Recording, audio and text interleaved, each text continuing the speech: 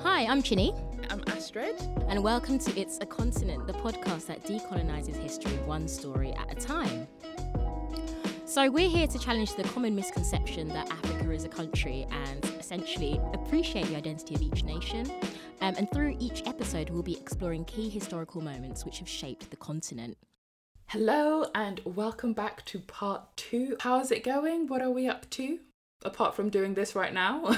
Apart from doing this right now, it's hot. I actually had to have another shower today because of the fact that it felt like summer. Is that just your way of like making yourself feel like it's summer that you're like, because I'm not going to lie, hun, it was like 18, 19 degrees.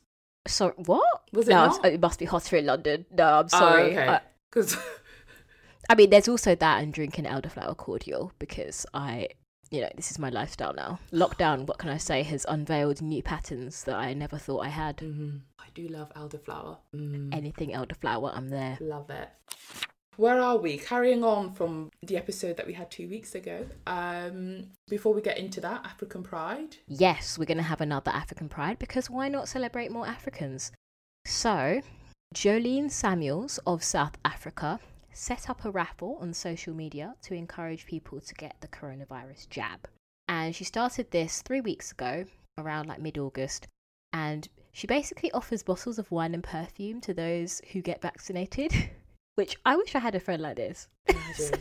Where, like, all my friends have done is just post it on social media. It's like, but where's my bottle of wine and perfume? But anyway, in an interview with BBC Africa, she spoke about how before she was eligible for the vaccine, she would be watching people in developed countries and how they didn't want the vaccine. I'm not going to name any names, not going to name and shame. And her and her friends are really heartbroken because they wanted the vaccine and they couldn't access this. And of course, this is an ongoing issue. Like when we think about what's going on in terms of the number of vaccinated people and the number of actual vaccines that are being held within richer nations compared to what's been actually distributed to those nations that can't necessarily afford to stockpile. But anyway, I'm not going to name and shame, I'm just throwing the shade. Celebrating on social media that she had the vaccine, Jolene was like, she got home and she realised that she had perfume and she had wine. And she decided to add her friends to a list, so essentially a raffle if they got the vaccine. And this was so successful that other friends jumped in with cash prizes. And there was an outpouring of names and proof of vaccination and people donating prizes.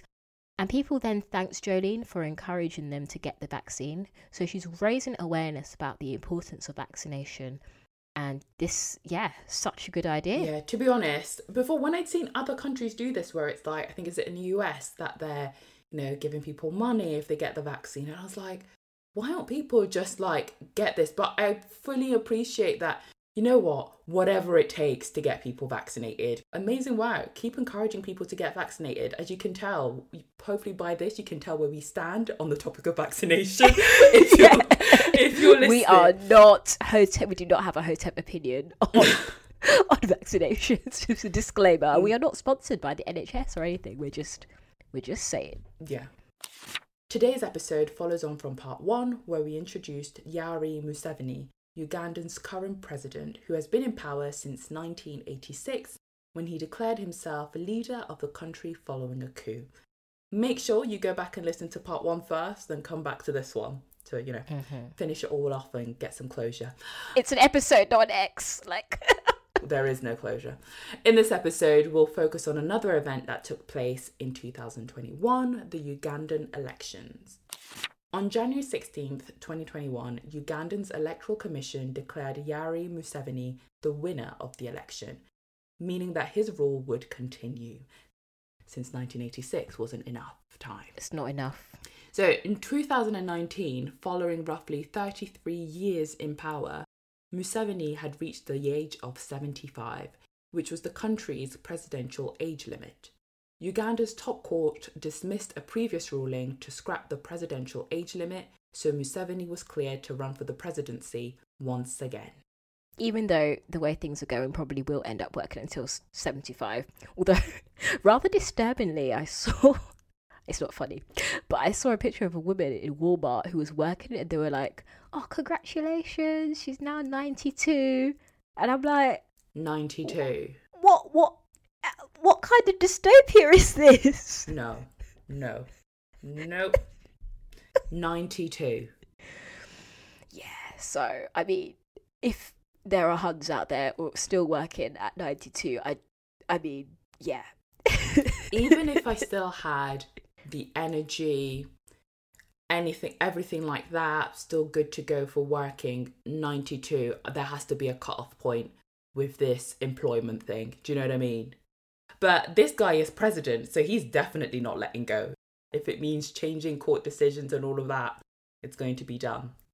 Just got to get your way. Although I suppose Joe Biden, he's, kind of lost count of how old he is, but he's still up for it, isn't he? Yeah, maybe I think he's one of those people. I don't know how old is he. He just looks older in his face, but he's maybe younger than I think he is. Okay, I have Googled it. According to Wikipedia, he's 78. But it's not as if he's held the sort of position as president since the mid-1980s. Yeah, so that is true. He is pretty new to it. But to be fair, so they're pretty much, the same age. He's just, to be honest, as they say, Museveni's definitely not one to show you the ropes. He's not really what you want to be shadowing, is he? Yeah, not someone you want to be job shadowing for, teaching you completely the wrong things.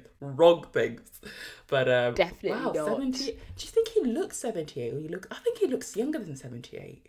I can't lie, I thought he was in his 80s.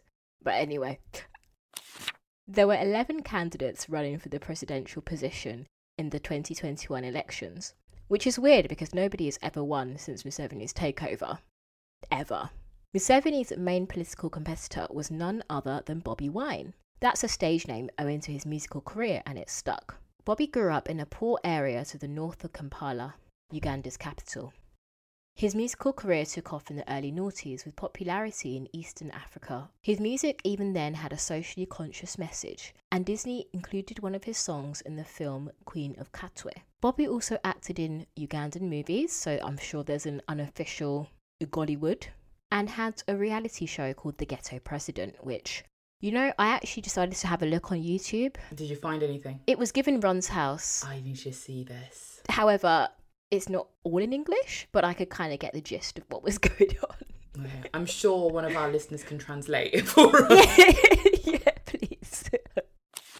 In April 2017, Bobi Wine announced his candidacy for Parliament, and he was successful through his community approach and door-to-door campaign, which got the attention of the nation, as he beat more experienced candidates from the ruling National Resistance Movement, the NRM, and the main opposition party, the Forum for Democratic Change, the FDC. In 2019, Bobi Wine announced he was going to run for president in the 2021 elections. He joined the National Union Platform Party, the NUP, and they nominated him as their presidential candidate in November 2020. Bobi Wine influenced young people living in Uganda, so he was ending the rule of the same corrupt people for years. That was what he was aspiring to do. And those who only ever knew Museveni in power, because there are a lot of them, were drawn to Bobby because of the way he criticised the government. Other supporters liked him because he was more in touch and better positioned to tackle challenges young people face. He sounds kind of familiar, doesn't he? Mm-hmm. Familiar figure. And it was from this point onwards that Museveni's government decided to make Bobi Wine's life as difficult as possible. Yeah. I do like when people, whoever, he's a musician, but just feeling there's definitely a need for change. I'm going to put myself out there to make a difference. And I think, better options, please, because to have had, Museveni for this long, you're just looking for someone who's just going to do better and not just, because I'm sure Museveni has people around him who, kind of yes men, who are able to maintain him, keep him in his position. But having someone who is so willing and open to be vocal is good to see. I'm always, me, love the kind of underdog story. I'm just rooting internally. We were rooting for you. Although I'm not going to lie, when you were saying it's so relatable, I was honestly, in my mind, I was like, for the many, not the few. I'm going to get that tattooed. I'm so It's like, what's that on your arm? What does your tattoo mean? It's like, yeah, I did actually get for the many, not the few. Yeah, I know. He didn't quite win, but Oh, well, I can't believe it. Honestly, we'll live on in my heart. As soon as Wine was declared the NUP's candidate, the police arrested him. So, yeah, that makes sense. According to Joel Segnoni, a spokesman for the NUP party, the police used a hammer to break the windows of his vehicle and forcefully dragged him out. They bundled him into their own vehicle and took off. So yeah, just a trigger warning here, guys. Police brutality. According to conversations with the AFP news agency, Wine was tortured and beaten in the police van. And in a conversation with the AFP, Wine said, "They sprayed me with tear gas. Hot metal was placed in my hands. I have scars all over. My whole body hurts." Bobby Wine wasn't the only opposition candidate facing attacks. Patrick Aboy Amuriat from the Forum for Democratic Change was bundled into a police van on a journey to his party headquarters. In his words to the AFP, "It is disgusting, disappointing, but this was expected by a regime that is shameless, desperate to cling to power." Clearly, Museveni's administration was rattled. The government then went on to use COVID-19 as an excuse to ban presidential campaigning in the capital Kampala and 10 highly populated districts. Because more votes, obviously. Critics say the ban was because opposition campaigns were popular in these areas. And after the ban was announced, Bobby Wine tweeted, "The dictatorship is in panic. They have been surprised by the massive enthusiasm and support we have received within all parts of the country. They just can't imagine what would happen if they allowed our people to meet in these areas." On the other hand, the NRM claimed that they had no issue with the campaign ban because they said the priority was saving the lives of Ugandans. The opposition also took the view that if COVID was really applying pressure on the government, they could have delayed the election, but not that that would have made much of a difference when Museveni would play the cheat code to win again. The government continued making Bobby Wine's life harder as he remained the biggest threat to Museveni's grip on power. Following Bobby Wine's arrest in November 2020, the second time in a month, his supporters protested in response. At least 37 people were killed in the worst unrest in Uganda in a decade, as security forces were heavy-handed.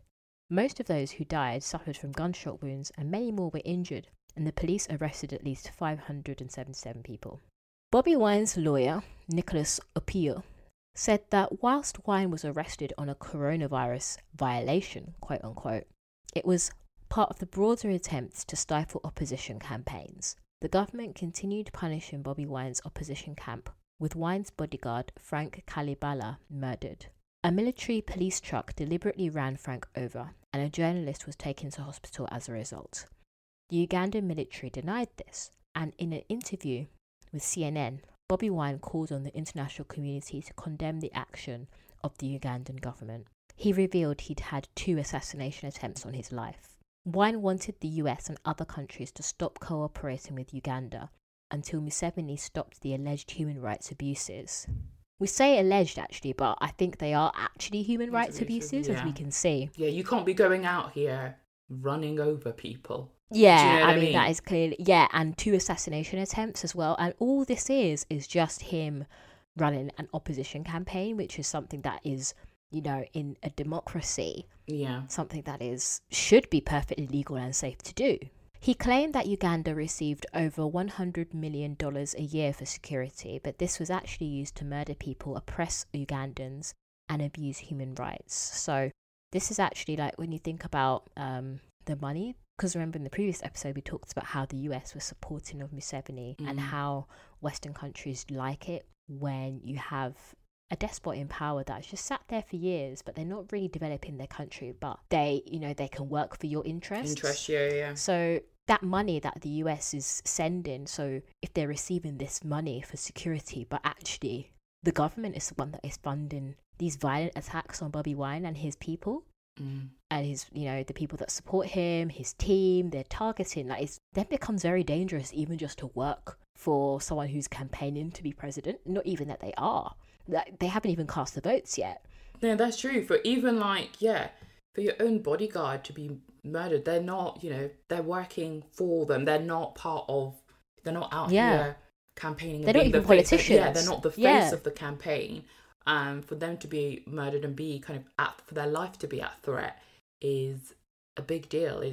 Yeah. And then if you think about it as well, like, is sanctions really the right way to deal with this? Because it says, when you say, okay, let's just stop sending them money, but if we think about, for example, the NSAS, what's happening in Nigeria, and I remember some said, oh, we should sanction Nigeria, we should have a petition to sanction Nigeria, but actually this can lead to more hardship, and it can actually be more of a hindrance than helping the people who live there. So it's a very fine line, because it's like, how do you punish the despot without then punishing the state? And I think that's the difficulty, and why, especially from Museveni's perspective, he's in sort of the perfect position, because he's getting this money from the likes of the US coming through. They like him in that position because it means kind of from a relationship perspective, whatever they need kind of gets done.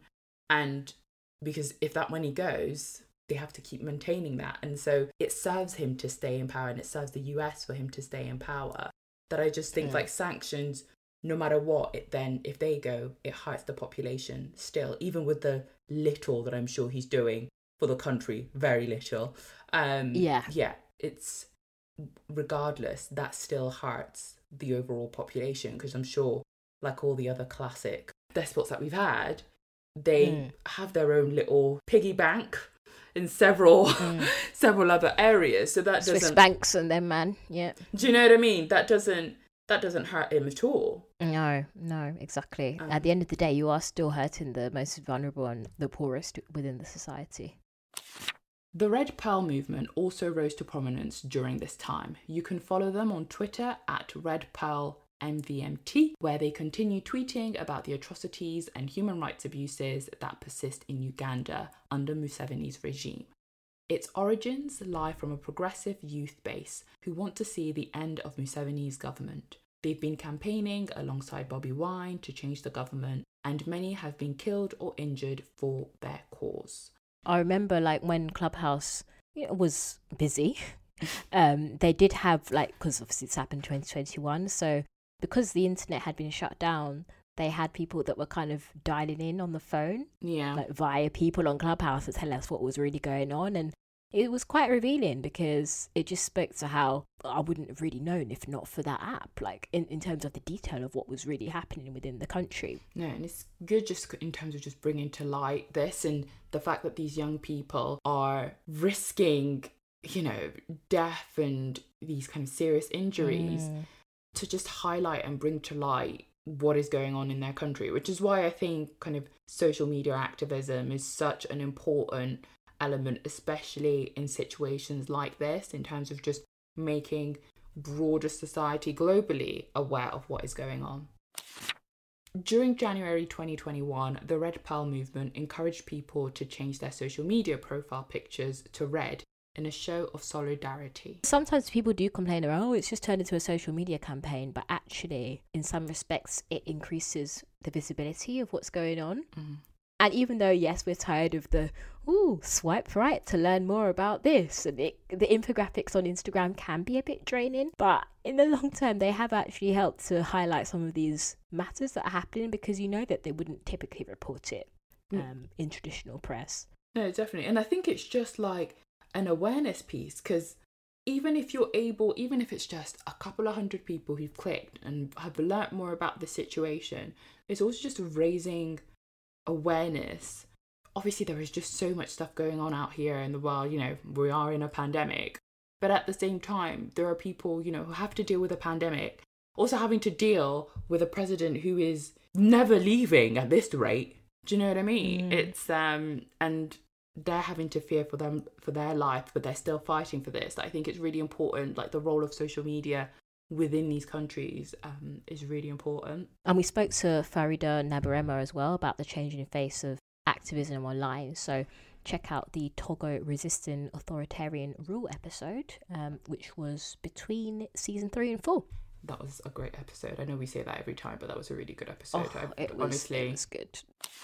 The day before the presidential election, the Ugandan government went on to block social media in an internet blackout, as they made moves to prevent young people from sharing what's going on in Uganda and gaining solidarity. It is such a threat to a lot of these leaders, because they know the impact it can have. This is why, I know I've said it about, this is probably like the 50th time, why it's just so important, because social media and the internet is just a massive threat to them. The country went without the internet for 100 hours. They claimed this was to stop outside interference with the election. I'm sorry, hun, but who is trying to, apart from the US, of course, but it's clearly going Museveni's way. So yeah, who is actually trying to stop? Do you know what? Who's trying to tamper with this? Who is trying to tamper with Ugandan elections? It's estimated that the internet shutdown cost the Ugandan economy around $9 billion as it impacted so many businesses and services. And yeah, all for what? Because this goes back to, isn't it? He can afford the country to lose $9 billion.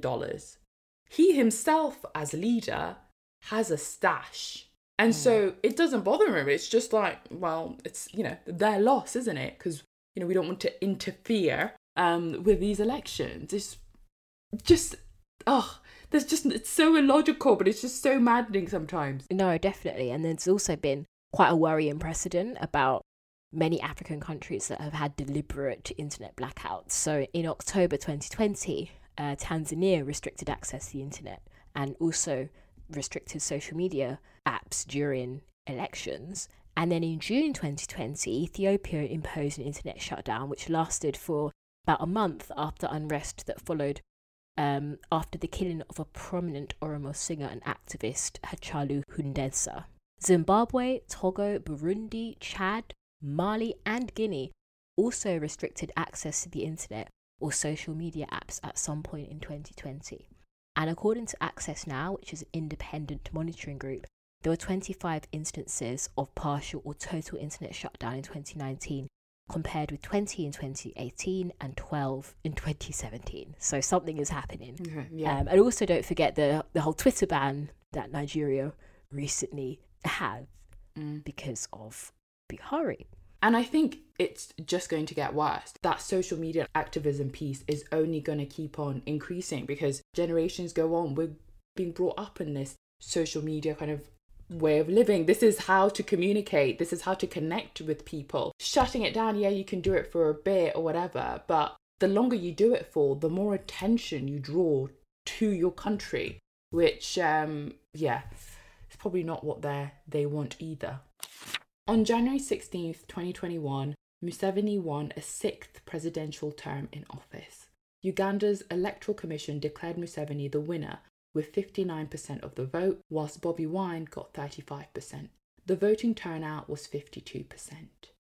Wine went on to allege voting fraud and urged citizens to reject the result. He had a point. Election observers were baffled by 409 polling stations reporting 100% voter turnout. I mean, come on.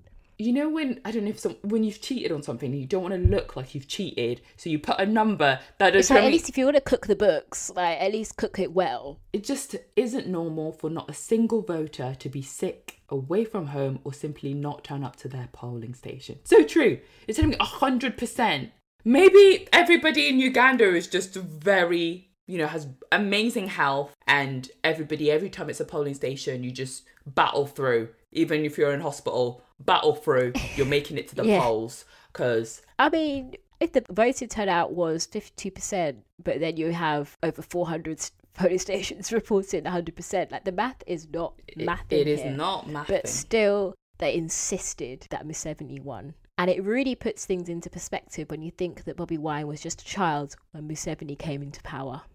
The US condemns the electoral process, of course, with one of its diplomats describing it as fundamentally flawed because of the violence and harassment of the opposition. Bobi Wine ended up having to withdraw his petition challenging the result because the court system, in his words, demonstrated the highest level of bias. He was blocked from submitting all the evidence, such as soldiers and police officers pre-ticking ballot papers in favour of Museveni. Can you imagine going to your polling station and you're just like, sorry, what are you doing? Mm-hmm. This police officer is just like... It's just being like, oh yeah, my name's James, my name is Sarah, my name is...